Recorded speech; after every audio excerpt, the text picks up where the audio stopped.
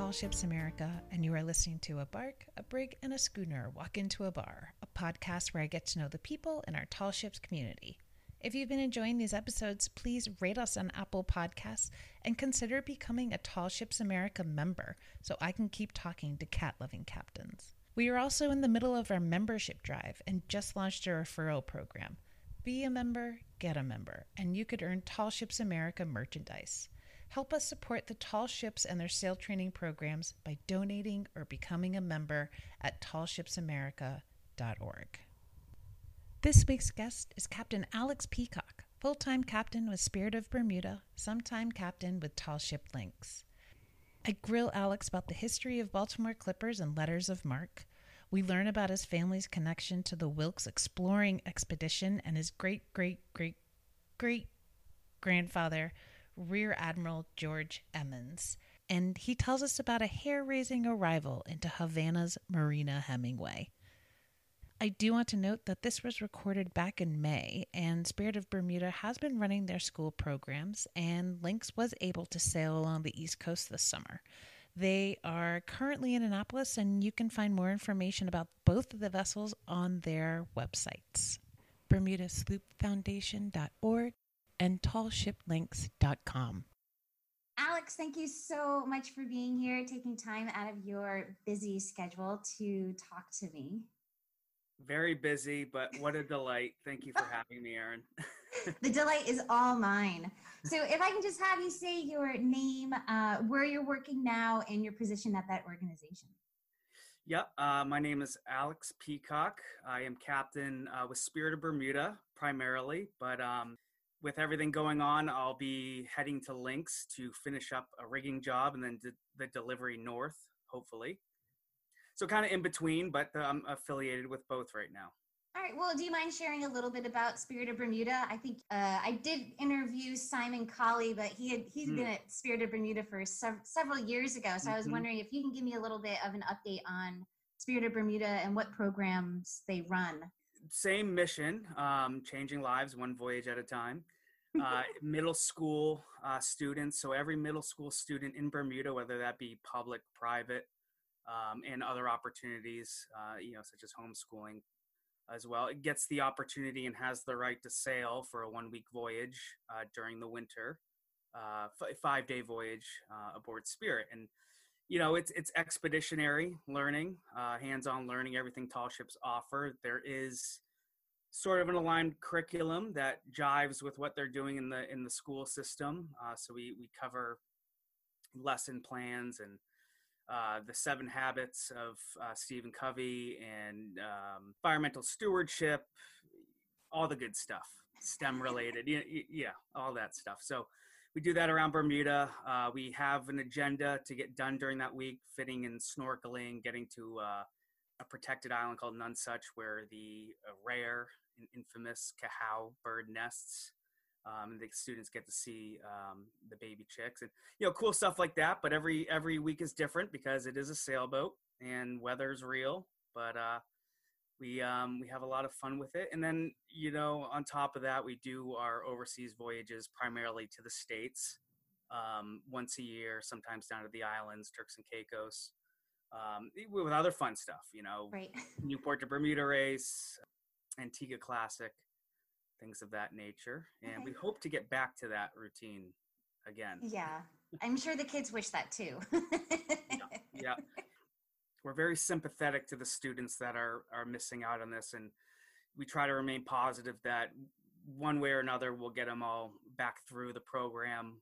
We also do skiller voyages. So students that have done the program get to come back and be a little more hands-on and take a little more charge of the vessel, knowing kind of the routine already. I'm sure it doesn't suck to sail around Bermuda. It's a lot of fun. People don't realize it, and it's a lot of fun watching them step off the cruise ship in the winter, but it gets chilly. It's subtropical. So in the winter months, a cold front comes through. It gets down into the 50s. Ooh, bird. And the water's cool. It's mid-60s, but it's always windy. In the wintertime, it's always windy, so the sailing is always spectacular. And you do get those really nice warm days as well, mixed into the week. Well, can you tell me a little bit about Lynx, since you kind of you tend to bop back and forth between. I always Yeah. associate you with Lynx, although I Hmm. think the first time I met you was on Pride of Baltimore, but we can get to that. Yeah. So Lynx is kind of carries many hats as far as its program. We want it to be more student engaged, but due to the nature of the vessel's construction, we have to do other things such as day sales, revenue type stuff. But moving between Florida, Georgia, and then Nantucket in the summer is our yearly routine. And we have programs set up in both locations. But really, the heart of the program and the support of the program come from Nantucket through Egan Maritime. And they provide us the students to be there on the water maritime component. Again, expeditionary, try to get to Mystic, Connecticut, historic atmospheric ports if we can. And in the meantime, we're putting people aboard in a public setting as well, but always keeping that education, whether it be history, sail training, as the theme. Right now, currently, she is wintered in Brunswick, Georgia. We have both masts, all the rigging, both fore and main masts out of the boat. She's just been repowered. Well, I was heading back actually when I left Bermuda March 14th, and I got there a day later to just come to New Hampshire. But hoping to get back down to do that, and then we'll come up north and just be a presence, show up, be a sight to see, and hopefully make something out of it. As this will be July, so maybe some things will be different, but I don't know. Every day it's something different. But anyway, that's what Lynx is, continually building their program and outreach to stay relevant and work with all the changes here and there. And Well, she's based on her official name is Privateer 1812 Privateer Lynx. The official name is Lynx, but she's representation of the Privateer Lynx. Yeah. Yeah. Can you talk a little bit about the history of? Is she based on a real vessel? Yeah, she's based on the Lynx, which was built in 1812. I gotta look at my references, Aaron. She was had kind of a short career, as she was later captured in the Rappahannock River, which is an estuary feeding into Chesapeake Bay. So she was captured. She ended up she was with 4 other Baltimore Clipper privateering vessels, and they were bombarded by several smaller British longboats that had snuck up on them. And Lynx, being kind of last in line, said, well, we see the fate of the other boats. Let's, he was Dolphin Chaser and Arab. We see the fate of their burning hulks, so we're going to surrender. And that's what they did. And, the British had a massive fleet. They didn't have a lot of reason for experimental builds, and they were very curious and cautious when it came to these Baltimore Clippers being extremely lofty vessels, high aspect rigs, very rakish, dangerous boats, but in the right hands, very effective and maneuverable. Right. So they reverse engineered it to study it, took it apart, put it back together, documented it. Lloyd's Register has those plans now, and that's why we have the current Lynx. Mm-hmm. She was renamed Muscadabat, taken into service as a mail packet out of Nova Scotia, and that's really the last heard of the vessel. What exactly is a privateer? What does that mean? So a privateer was a privately owned vessel that was essentially endorsed, given a license by the government, in this case a letter of marque, and there were varying levels of that license and what you could do with it. But the United States, having a small navy at the time, relied heavily on privateers. There are privateers all around the world, essentially acting as private militias to carry out blockade running, capturing of foreign flag vessels that they were currently in a war engagement with. Lynx was a privateer running blockades, but also had her letter of marque included the ability to capture British merchant ships or any British ship, but I don't think you want to go up against a ship of a line. Right. So essentially a private militia on the water. Well, the history portion test, the history test is over. So now we can kind of. I know, That's I not didn't my tell you that. forte, believe it or not. I have a strong appreciation for it, but I fell in love with the technology, not the history. Well, then let's go back to Tiny Alex. So what was your first tall ship? I know I had mentioned previously. I think the first time I met you was I want to say like 2010 in the Great Lakes, and you were a deckhand. Yeah, on it would have been Pride? 2010. Yeah. How did you get into tall ships? I kind of had a sailing background growing up. After high school, it was getting to be pretty apparent that I was not going to move on to college. I was working construction jobs, carpentry jobs, things of that nature. And I think it was actually my mother that saw an ad in the paper about the Windjammer fleet hiring. And I said, well, that sounds interesting. And I had been talking to people I knew about getting on boats, yachts, whatever. I really didn't know anything about it. And so I investigated it. I think I applied to every boat in the fleet at that time. And the great thing about the Windjammer fleet is some of the boats, they do hire completely green crew. And I think that's a really good stepping stone or opportunity for somebody trying to get into it. And that's what I did. I eventually got hired by the Timberwind, which was operating out of Rockport, Maine, where Lynx was built, and Spirit of Bermuda. Oh. By Rockport Marine. So a little bit of full circle happening. Yeah, right. She did 3 to 6 day Windjammer cruises. So, people coming actually from all over the world sometimes, but mostly in stateside, coming aboard and doing the lobster bakes, exploring beautiful Penobscot Bay, and had a yawl boat, so no auxiliary power in Timberwind herself, but a push boat called a yawl boat as auxiliary propulsion. And just to clarify though, and I just found this out recently, is it the entire Windjammer fleet? None of them have engines. A few of them actually do have engines, but okay. The fleet is changing a little bit up there now, but predominantly yawl boat assisted, which is cool. And you have to sail your boat differently, and instead of thinking 3 boat lengths ahead, you're probably thinking more like 10, 12 boat lengths ahead. Yeah, that's incredible. I had no idea. And these aren't small little sailboats either. These are rather significantly sized vessels. It's a little badass. Yeah, it really is. I mean, the seamanship involved is, nobody as an entry-level captain is, as far as I know, really making that happen. That's right. Experienced people with a lot of trade skill are operating these vessels, and in true heritage and yeah. So how incredible that was your first experience. I think that kind of plants a flag, doesn't it? Yeah. It's just like I intended on going back a second season after. I only did 1 season up there. I really enjoyed it. I made some very close friends who I'm still in touch with, as often happens in the tall ship family community. But then that's kind of when Lynx appeared. So you're a co-captain with your dad on Lynx? So I was on the trip from where'd we leave from? San Diego to the East Coast, and then up into the Great Lakes, of course, after finishing the winter down in Florida with Bounty on Peanut Island. If you haven't experienced Peanut Island, great spring break location. Nothing bad happens there. No.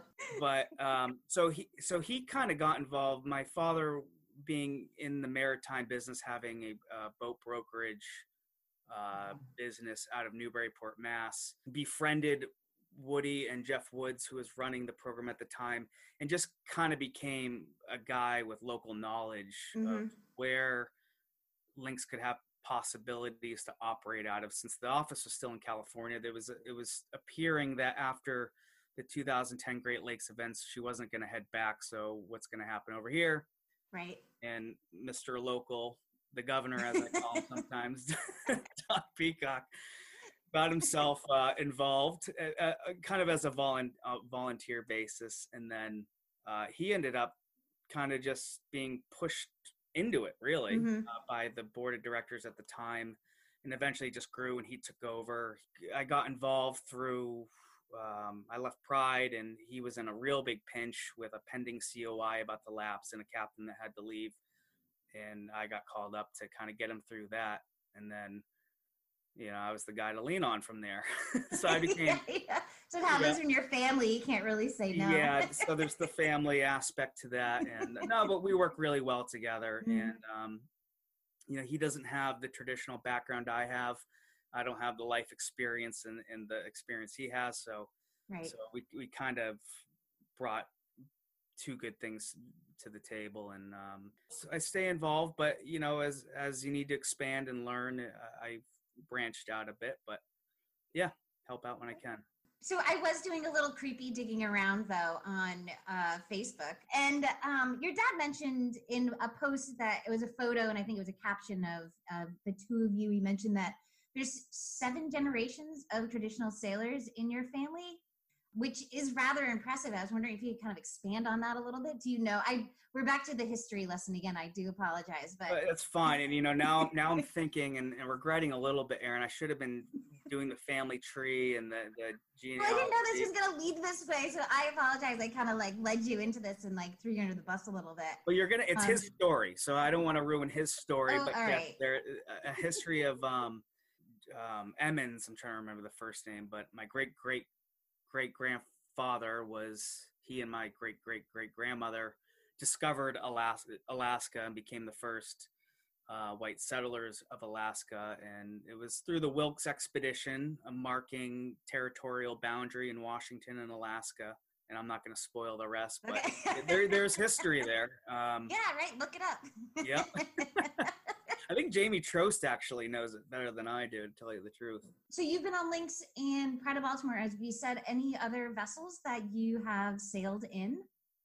Yeah, little bits here and there. I never did the big square rig. I'm not saying it's too late, but I never did the big, square rig ship sailing around the world thing, which I'd like to fit in at some point. Sure. I kind of fast tracked in one way. But I worked. Well, as far as my first commands or my first captain's gigs was with Portland Schooner Company with Begier and Windamine. I did that for 2 back-to-back summer seasons, then taking Lynx south and then north again in the winter, spring and fall months. Did work with Adventure, did a few weeks on Eagle. I'm kind of just your North American small town New England sailor.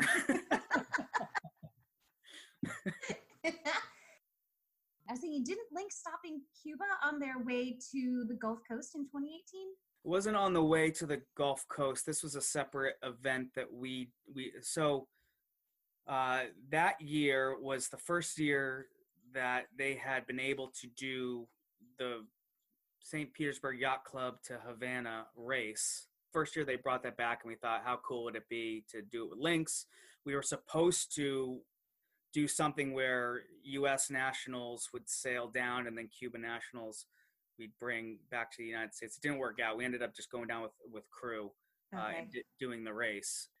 We were very excited to do it. The wind died during the race, and all the feedback I was getting from other captains was, do not go in at night. And I said, okay, well, that's easy. Not going to do that.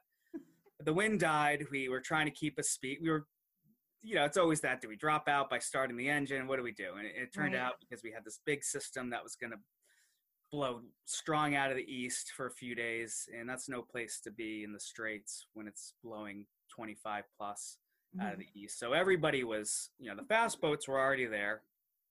There was everything from high performance vessels to us. They were already there. We were behind everything. So we had to fire up and we had to beat the weather and get in. The sun had gone down. There was no moon. It was pitch black. We're working off a Cuban chart that comes with the pencil corrections, which is cool. Right. So it's fine. Wish you could still get a chart that way. But I had Chris Jander on board, and he was my right-hand man, and Casey Laro, of course, and Angela Welton and the others. But I had Chris on the chart, getting me lined up, course to steer. We finally found the sea buoy. There were 6 other boats that were not attempting to enter. They had spooked themselves. You really couldn't make out the channel. The channel's only 100 feet wide. And now if you look at 100 feet, it's not much. And No, then it's put not. yourself on a 100-foot vessel, it's really not much. Right. The swell's picking up enough where everything's just rocking around, and we're trying to make sense of this channel. The first green is out. But anyways, we ended up finding it. We took 3 attempts before we actually got in on the 4th attempt.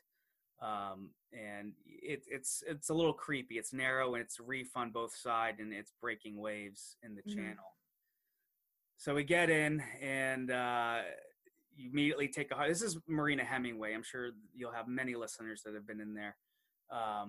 Marina thank Hemingway. you for saying that we'll have many listeners. That was very sweet of you.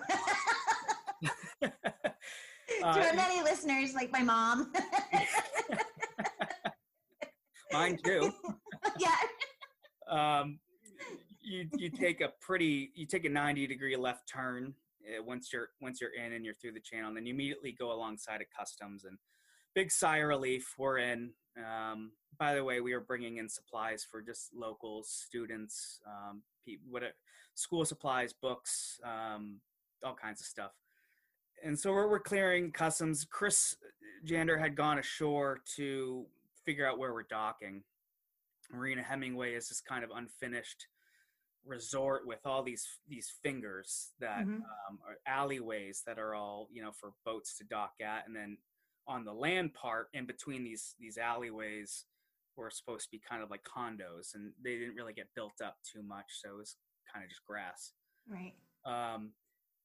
He's like, well, how good are you at backing up? I said, what do you mean? He's like, well, we're going 2,000 feet down this alleyway, and we can't turn around once we're in it. And I said, I'll do a backflip at this point. I'm just glad to be in. So good at backing up. So good. It's kind of my thing. You commit or you don't, Yeah, exactly. What are you going to do? No, we did. It's just the hard part was it was just pitch black, and we couldn't make out anything. You had never been in there before. And so we did, and we backed up, and we're waving all these fancy yachts that are already tied up, and they're just looking at us like, I don't want to be doing that. And we get in, and we partied in a very healthy, safe way for 6 days, because they closed the channel. Yeah, the channel was breaking surf, and they closed it down to the whole fleet. So owners and everybody were flying out, ditching their boats. We had run out of cash at that point. We were only planning on being there for 2 days. Day 6, it was time to pay up, and I had a couple iPhones I had to barter with. So, long story short, we iPhones and Levi's, right? Yeah, I don't know how much I should be saying, but yeah, trade is still a thing. Yeah. Yeah. Well, it's old school, really, Alex, is what it is. Nice. It's very, nice. Yeah. Well, how is Cuba?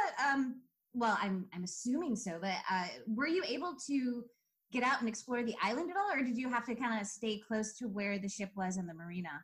Not as much as I would have liked to. I made sure that the crew had plenty of time to get around. They couldn't really get further than Havana, but that's kind of just immerse yourself there, and you're good. I would have loved to see the South Shore and the mountains. I mean, it's hard to believe that there's mountains 90 miles south of Key West.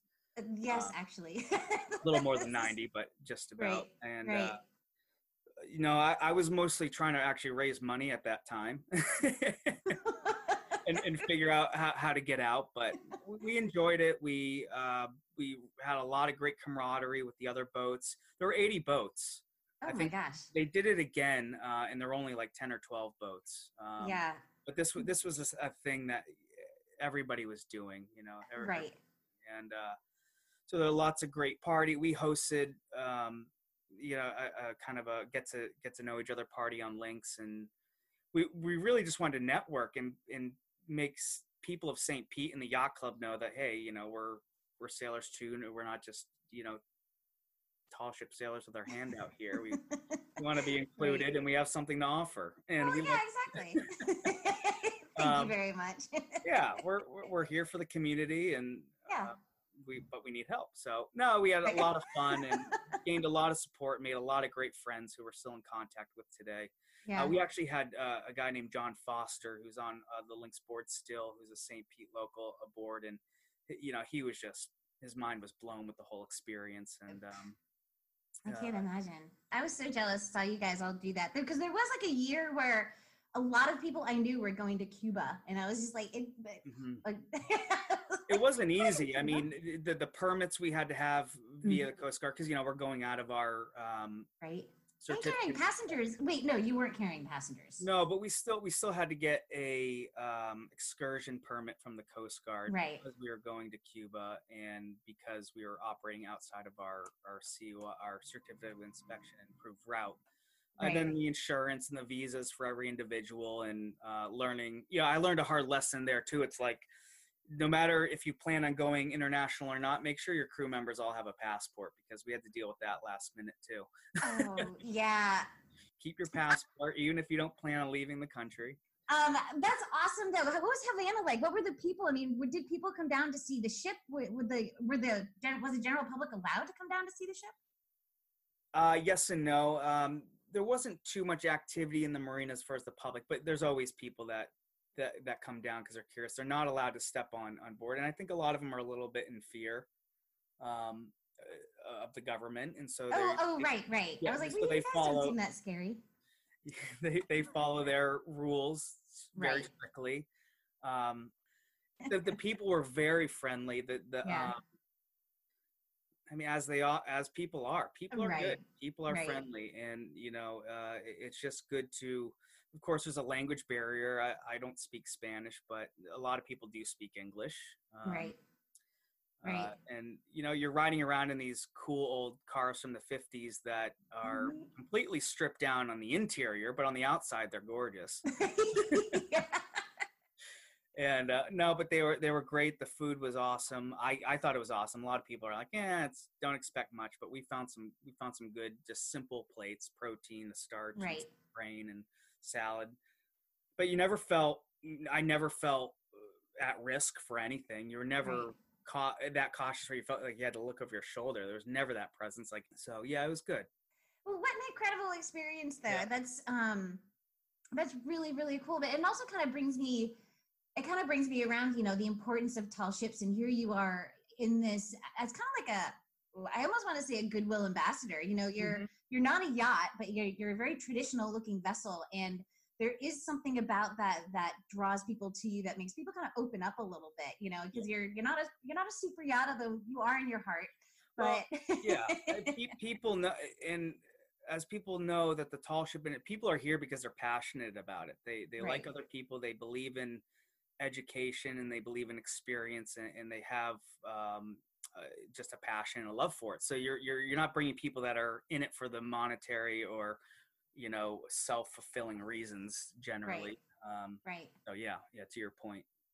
So that's really cool then, and I'm so impressed. So any other cool places that you've sailed to? Galveston, Texas. Galveston, that would be in my top 3. Yeah, lots of places.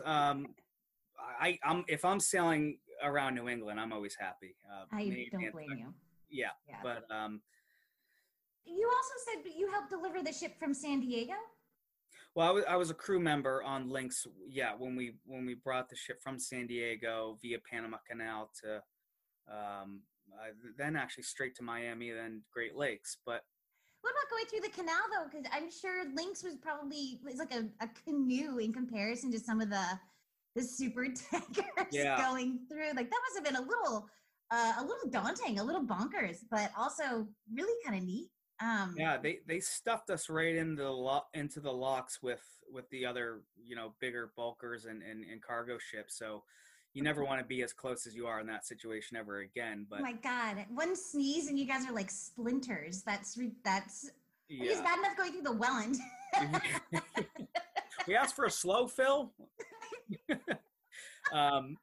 But yeah, it was cool. We spent Christmas Eve and day inside at anchor in Lake Gatun. I don't remember. Something like that. Yeah. And it was just really cool. We had a little Christmas celebration, and I remember we're just sitting around listening to all these jungle noises, exotic noises, and just hoping that we weren't going to wake up to find out that those noises were coming from a creature that also could swim. Um, so it was definitely very cool. You are in the middle of the jungle, and how interactive are you in the Panama Canal? Are you more passive, or are you very active in the Panama? There's a lot of pressure to send the heaving line and the right kind of heaving line to the longshoremen, or the people working the locks, because they will throw it back if it doesn't suit them. But I think they did the majority of the control, and it was sort of a slower fill. Right. I honestly, Aaron, I mix it up. Okay. I've been in and out of the Great Lakes several times too, so I don't. We can talk about the Welland. Yeah. Well, then, what do you see is the value of these ships? You've been doing this for a long time. You're very active within the community, and Lynx, of course, is very active. It sounds like wherever she goes, and you're working very hard to maintain these traditions. But why? Why is this so important? Well, for me, I'll kind of back up a little bit and work up to the question. I always struggled in an academic setting, and in anything you do, academics are important. There's always going to be that aspect with any profession, especially if you start working your way up. But I really struggled in the classroom. I struggled with academics, and so I was a very hands-on, visual, physical learner. So obviously there's a natural connection with tall ships for me. So that's great importance. You can take any kind of learner, any type of learner, and put them in a neutral setting, and that is the deck of a tall ship, and everybody's going to go through the motions. And yes, of course, you'll get people that pick up other things more so than others, but it really is a neutral root base for kind of growing together as a group, and everybody's uniqueness and unique potentials are brought up to the surface in a real team effort, group effort. You learn the importance of clear, concise communication. Communication is a very tricky thing in the world we live in. A lot of our issues, wars, conflicts, strife are based on misunderstanding and improper communication. So I think a tall ship is just a really good platform to get to the root of simplicity and connecting with people and realizing that we all want the same thing. We all have something to offer. How do we get there, and how do we help each other get there? Because I don't believe I am a two brains are better than one kind of person. I have skills. I lack skills in other areas that other people are good at. The importance to me is definitely the education aspect of just being on the ship and sailing the ship. And then it's always important to add other aspects to that, learning about your environment and how to take care of the earth responsibly, as far as stewardship goes. Well, it was interesting that you said that you, at the beginning of this conversation, that you were more interested in the technical aspects of the ships as opposed to the historical aspects of it. Can you expand on that a little bit? What do you mean by that? It was probably the day before I became captain that I realized that's something I might want to do. It was never, as I started my career as a deckhand, worked my way up, it was not really, I saw myself more in the bosun's role or a carpentry role, something like that, because that's just the kind of stuff mechanics I would do. But I love I'm not an artist, but I have an appreciation for art, and I just love the art of rigging and seamanship, putting it together, making it all work, and the beauty and the mechanics that coincide. So I fell in love with the 18th, 19th century technology of the rig, of the hull construction. Ended up going to Mystic Seaport for 2 years, working in the rigging department there, specifically for the Charles W. Morgan project, but many others in that time. What was the Morgan project, for those who aren't familiar with it? So the Charles W. Morgan is the last remaining wooden sailing vessel in the world, and it is a museum piece. And she was a whaling ship, though, right? Right. Yeah, she was a whaling ship out of New Bedford. It was a very successful one, and she had gone through a couple hands that were preserving her as far as keeping her afloat and as a museum piece. And then Mystic Seaport inherited it and kept it alive as a dockside education piece and just piece of national history. I'm like you. I'm a very visual learner. I have a hard time sitting in a classroom and just and absorbing it. I have to, if I'm seeing it or touching it, I retain it a lot better. But so I agree. I mean, being on a tall ship I could definitely see that there. This is the action, and then this is the immediate reaction. And I can definitely see how, for someone who struggles in a classroom where everything is very conceptual, to being on a tall ship, to being hands-on, and how that would be more suited to them, much more appealing. Yeah, and that's exactly it. With every action, there's a reaction, and it's immediate, and you can see it. It's tangible, and to kind of build on that too. It's also we've seen students that were kind of being written off by their peers, their parents, the school systems, come aboard these ships, take a risk, whether it was climbing a loft or doing something they never pictured themselves doing before. Doing that, breaking down those barriers one step at a time, taking that risk, and then having their eureka moment and saying, holy moly, I'm more than what I thought I was, and go on to maritime school or not be the dropout that everybody thought they were. Or, whatever it was, we have some really positive, successful testimonials in the short period as far as Lynx is concerned in that regard. And I know Spirit, the cool thing about Spirit is now, she's been doing this since 2005, 6, really built in 2005. So 2006. So she's now getting adults that have gone through the program to come. And that's really important, because as far as measuring this, it's always something we strive to do, but struggle to do. But when you have those testimonials of somebody that is, let that seed be planted inside them and let it grow, and then they can come back and speak to that's important, because you put these students through this week-long discomfort aboard a ship, and they don't realize outside of their comfort zone. It's very comfortable. There's instant hot water, there's air conditioning. You should be pumping it out of a barrel. But it's good to have those testimonials, but it's risk taking. It's seeing what you're capable of, even though you never thought you were. I grew up a very, very shy, very private kind of perimeter kid, and still am in a lot of ways, but I know tall ships has really kind of extracted me from that inside my own head, at least. I can definitely see it's the kind of environment where you can be quiet and you can be private, but you're very much part of something bigger than yourself.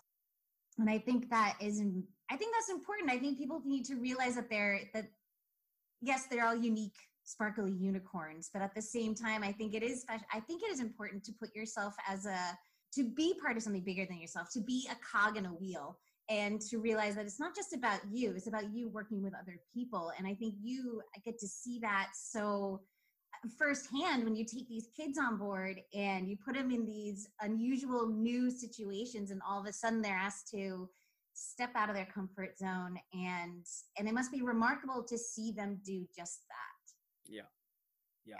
It certainly is. I just daydream all day long about sailing and just watching, people come aboard and just kind of have those eye-opening moments. It is really special to see, and it's unforgettable. It really is. To be a part of it is incredible. I know we keep saying that word a lot, but it's hard to come up with something else. It is. So, although I am going to slightly change the subject, because we are just about coming up on the end here. But I had a quick question for you. I also, in some of my background research, I came across this rather hilarious headline. Can you expand on this for me? Okay, hold on. I'm just holding onto my seat here and getting comfortable. Okay, go.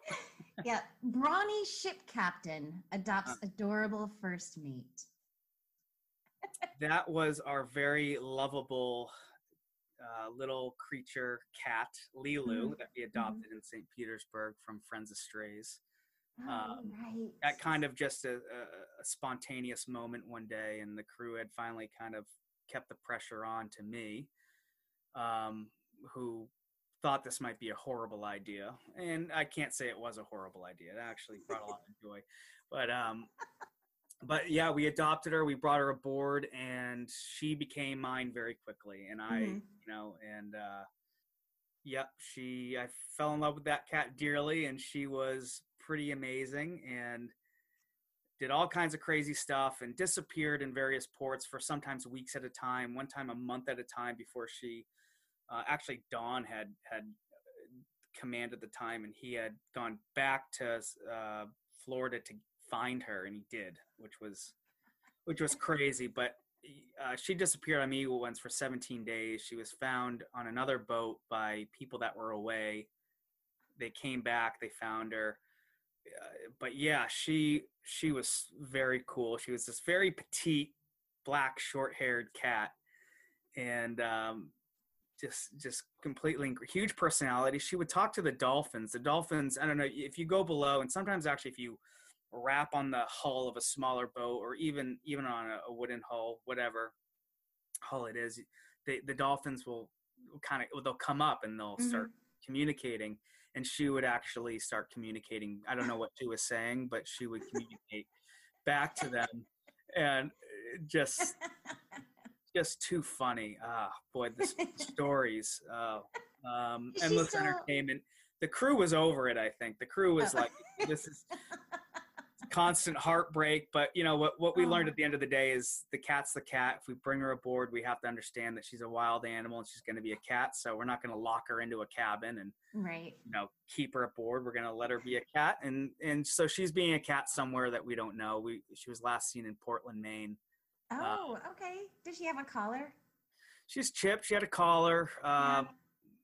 Hopefully she's with a loving family that just couldn't give her back. I don't know. But well, if anyone in Portland, Maine is listening, check your black cat, short-haired black cat.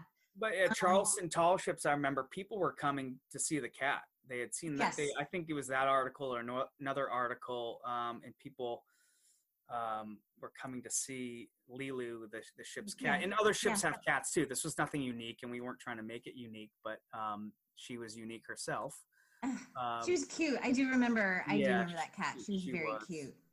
Well, is there anything you wanted that I missed? Any question that you wish I had asked? Anything you want to expand on or reconfigure? Boy, I don't know. I don't know how you've been making out in this whole situation, but it's I really can't complain, but I can honestly feel the energy of the world, and there's a lot of people out there suffering, but I just hope we can get back to what we do best, and that's cultivate and keep this whole Tall Ship program going. You're in Newport? Well, I'm in Providence now. But our office has been shut since March. But it's really interesting. No one knows what's going to happen. No one truly, honestly knows what the world is going to look like when we're finally out of this. And I do believe that we will be out of this, but that uncertainty is so stressful. And but I do see hope. I do see a lot of our members pivoting, reaching out to their community, doing incredible outreach to remind people that they are more than just the physical aspect of the ship. Yeah. And I do see that a lot. And I do see the value in going more online, unfortunately. Yeah. Yep. It's kind of a reality and a tool we have to use now. I know. Hope it's not. But man, I can't wait to be out on the water. I can't wait to go sailing again. It seems like a lifetime ago. So yeah, no, I think we'll get through it. It'll just be a different world that we see on the other side.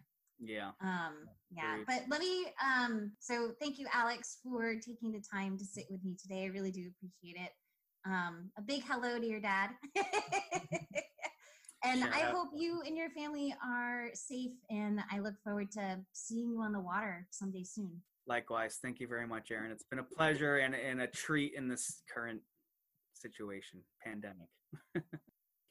A Bark, a Brig, and a Schooner Walk Into a Bar is a Tall Ships America production. Theme music provided by Kebab Studios.